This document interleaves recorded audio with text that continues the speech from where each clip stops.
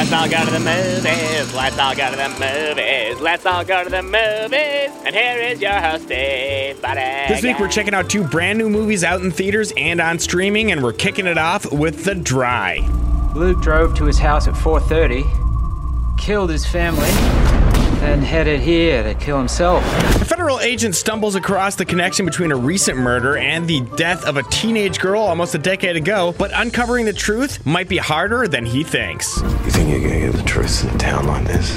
When you've been lying about something for so long, it becomes second nature. See, they're just gonna totally lie about it. Hard to uncover the truth then. Critics are pretty positive on The Dry, with Rotten Tomatoes scoring it a 93% and Metacritic giving it a 67 out of 100. You can watch The Dry on Amazon Prime or Google Play right now.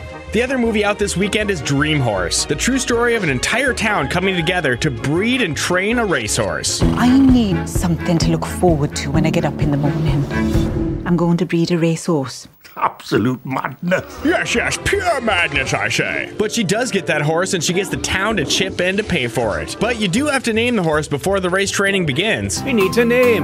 What about Dream Alliance? Is our dream, and we're all in it together, so Dream Alliance. Dream Alliance! Dream Alliance!